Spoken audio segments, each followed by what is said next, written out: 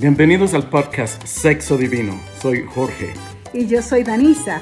Y como expertos en relaciones y sexualidad, queremos cerciorarnos que cada persona alrededor del mundo sepa cómo amar y cómo hacerlo bien. Con nuestros tips y estrategias aprenderás a conectar con aquellas personas que son importantes para ti. Y ahora, aprendamos.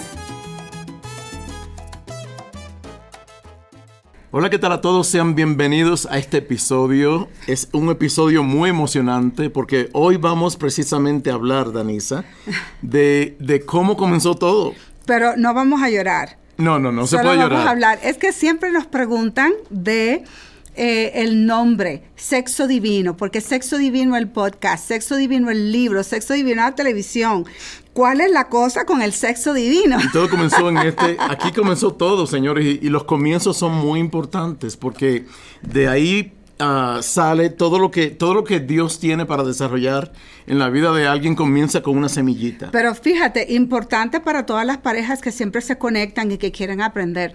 Esto fue un aprendizaje para nosotros.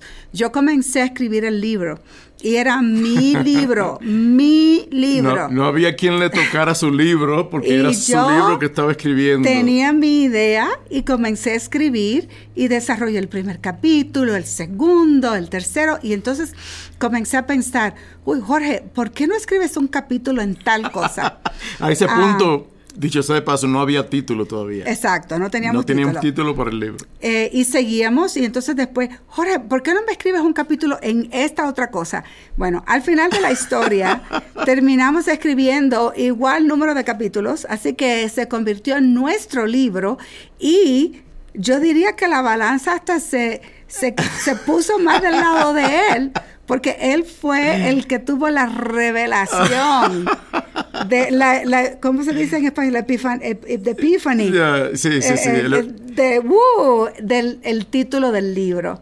Bueno, muchos de ustedes saben que yo compongo canciones, escribo canciones, canto, lo que sea, pero creo que el don vino a ser útil para lo que estaba delante de nosotros, algo que era totalmente desconocido.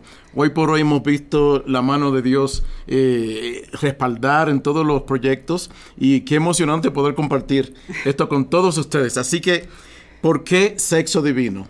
Habíamos pensado, ¿por qué tiene que ser un título no solo que sea que capture la atención, pero que lo abarque todo?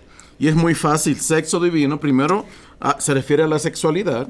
De eso se trata el libro. Claro. Y la palabra divino yo creo que es la clave. La que genera la diversidad del título. Divino porque es creado por Dios. El sexo fue idea de Dios. Siempre ha sido diseño e idea de Dios. Así que no podemos sacarlo de contexto.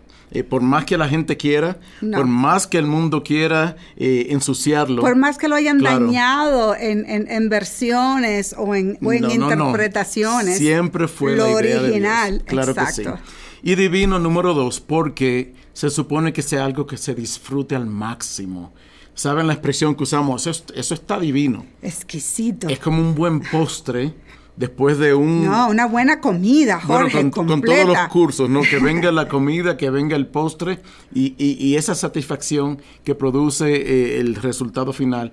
Por eso es divino. Pero así que decidimos que seguir utilizando el título, por ejemplo, para el programa de televisión que se transmite por enlace y por la plataforma de enlace, para este podcast, porque sabemos que ha habido una impresión negativa de lo que es la sexualidad, y nosotros queremos que se repita hasta que se convierta en algo más natural y más familiar para la gente, el hecho de que el sexo es divino y de que como cristianos podemos disfrutar una sexualidad plena, una sexualidad sana y con todos los detalles que Dios tuvo en su imaginación.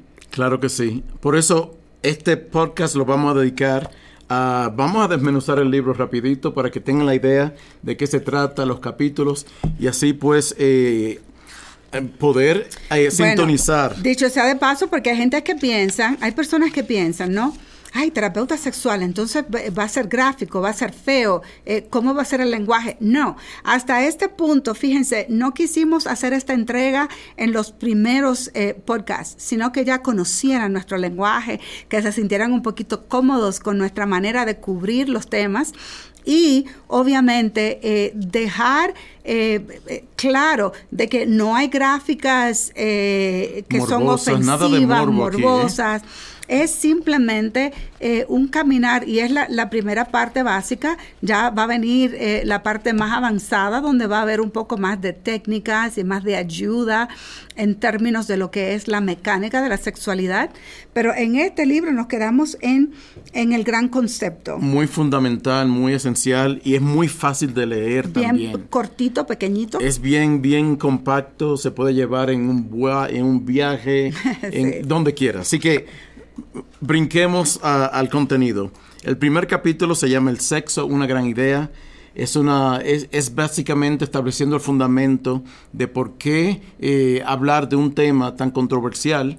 Es como meterlo en contexto, el contexto correcto. Y es Pensamos una gran idea, no porque nosotros no lo inventamos, pero porque fue idea de Dios. Entonces, todo lo que Dios vio que era bueno, muy bueno. Así que es una gran idea que tuvo nuestro Dios de crear la sexualidad para nosotros. Entonces, el capítulo 2 pasa precisamente sexo para dos. La idea inicial de Dios no fue que tú pudieras aprender cómo autogratificarte, cómo recompensarte, sino el individualismo, que dentro de la intimidad aprendiéramos como seres humanos a maximizar la experiencia íntima en el contexto bajo el cual fue creado. Así el que matrimonio es para dos. No es para uno, pero tampoco es para tres o más. Es para dos. Y en otros episodios cubrimos todas esas cosas. No, y además desglosamos un poco más cómo se ve ese sexo para dos. Aunque las voces de las sociedades son tan conflictivas, esto fue exclusivamente diseñado con una idea mayor en el corazón de Dios. Así que pasamos al capítulo 3, que es el color del sexo. Este me encanta. A mí me encanta el color del ¿Quién sexo. escribió ese capítulo, Jorge? Lo escribiste tú. Ay, el color del sexo, así bien colorido. Bueno, y establecemos también establecemos porque, bueno, es nuestro libro, así que establecemos el contraste entre lo que se ve un sexo en blanco y negro y cómo se ve el sexo o la intimidad a todo color. Así que es muy interesante el capítulo. El capítulo 4 trata sobre los enemigos del sexo. Aquí sí nos metemos ya a llamarlos por nombre. Claro. Que tales como son, qué sé yo, la adicción sexual, como cualquier tipo de distracción que pueda robarte de estar presente en tu relación. El adulterio, la familia, un montón de cosas que interrumpen el fluir de lo que Dios tuvo en su corazón y de lo que nosotros anhelamos en realidad, porque fuimos creados para conexión, fuimos creados para intimidad. Sí, hay tantas cosas. Somos seres tridimensionales, eso lo desglosamos muy bien en el libro. Somos espirituales, somos emocionales y somos físicos o sexuales. Entonces es importante aprender que la intimidad verdadera nace a raíz de una convergencia de esas tres áreas. Una sin la otra no se da. Claro. Es como que está incompleto, pero cuando aprendemos y analizamos y lo procesamos, entendemos que vamos a disfrutar de una mayor experiencia al poder permitir que estas tres áreas estén activas dentro de la relación. El siguiente capítulo, Danisa, habla sobre las fases para la intimidad sexual. Uy, ese es uno de nuestros favoritos. Este es favorito. De eso tenemos conferencias. Esto lo hemos hablado en conferencias, sí. es muy popular. Las 4 fases para hacer el amor. Este capítulo. No le vamos a decir más para que tengan que leer las fases. Digamos uno por lo menos. Ok, digámosle a las 4, Jorge. Bueno, la primera fase, la atmósfera. Crear una atmósfera que sea pertinente, que se apropie para lo que viene luego, ¿no? La número... ¿Quieres hacerlo todo? No, que lo busquen por ahí. Sí, que lo busquen por ahí. Sí. Solamente la 1. Comenzamos con la atmósfera. Sí. Vamos al capítulo 6, salud, hormonas y disfunciones. Claro, y allí hablamos un poquito de esas cosas que se escapan de nuestras manos o que a veces no entendemos, cómo nuestro cuerpo responde a medida que el cuerpo va madurando y procesos que son necesarios para que el cuerpo esté óptimo para una relación física sexual. Así que ahí cubrimos un poquito de nuestras altas y bajas como mujeres, pero también las altas y bajas que tienen ustedes, claro que sí, y lo que sucede a través de las edades, claro que sí. Anormalidades y todo eso. Muy bien. Y damos recomendaciones de cuándo ir al doctor y todo eso. Pasamos al capítulo 7, se llama El sexo gentil. Uy, ese no lo escribí yo. Este lo escribí yo. Este se trata de cómo, porque la intimidad es un arte, no es algo que tú naces sabiendo. Hay que trabajarla, hay que invertirse, hay que echarle para que pueda realizarse. Así que como es un arte, como tocar un instrumento, hay que aprender a tocarlo, ¿no? Lo que me gusta, lo que me encantó cuando Jorge escribió este capítulo, es que viene de la perspectiva de un hombre, y un hombre latino, que no es típico. Es decir, que el hombre escuche que... Yo no soy típico, no, mi amor, tú no eres típico. Soy atípico. Tú eres inusual, exclusivo, único. Mira cómo me sonrojo. Sigue hablando. Puedes ayudar a que otros hombres escuchen tu voz con la necesidad de gentileza para sus esposas. Entonces, del sexo gentil pasamos al capítulo 8, la receta para el sexo gentil. Ahí le da las estrategias. Y sexo gentil en este contexto es sinónimo a sexo divino.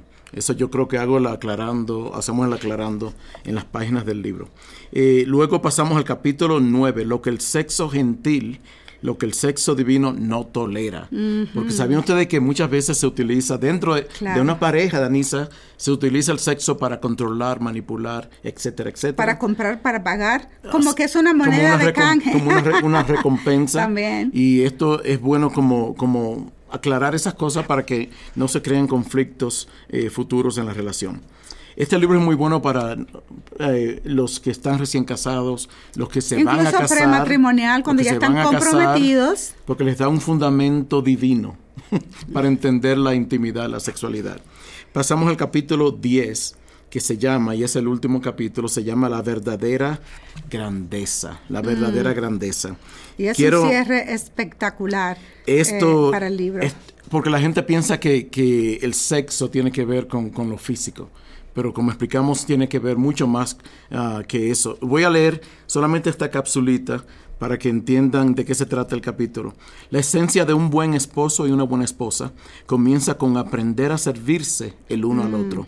La verdadera grandeza viene a raíz de asumir una posición de siervo. ¡Wow! Verdadera grandeza. Hombres y mujeres a servir sus esposos y sus esposas, que es parte del secreto para el éxito en la intimidad sexual. Así que muchísimas gracias por acompañarnos. Yo creo que eso fue una cápsula de lo que es el sexo divino. Y los invitamos a que sintonicen otros episodios, pero también que visiten nuestra página web. Es la cciconsejería.com. Allí pueden comprar el libro, está físico, pero también está en forma digital. Así que vaya todo el mundo, adquiera su libro y léanlo juntitos. Háganlo como un regalo para alguien que también está comenzando o que ustedes saben que puede beneficiarse de este contenido. Hasta el próximo episodio. Chao.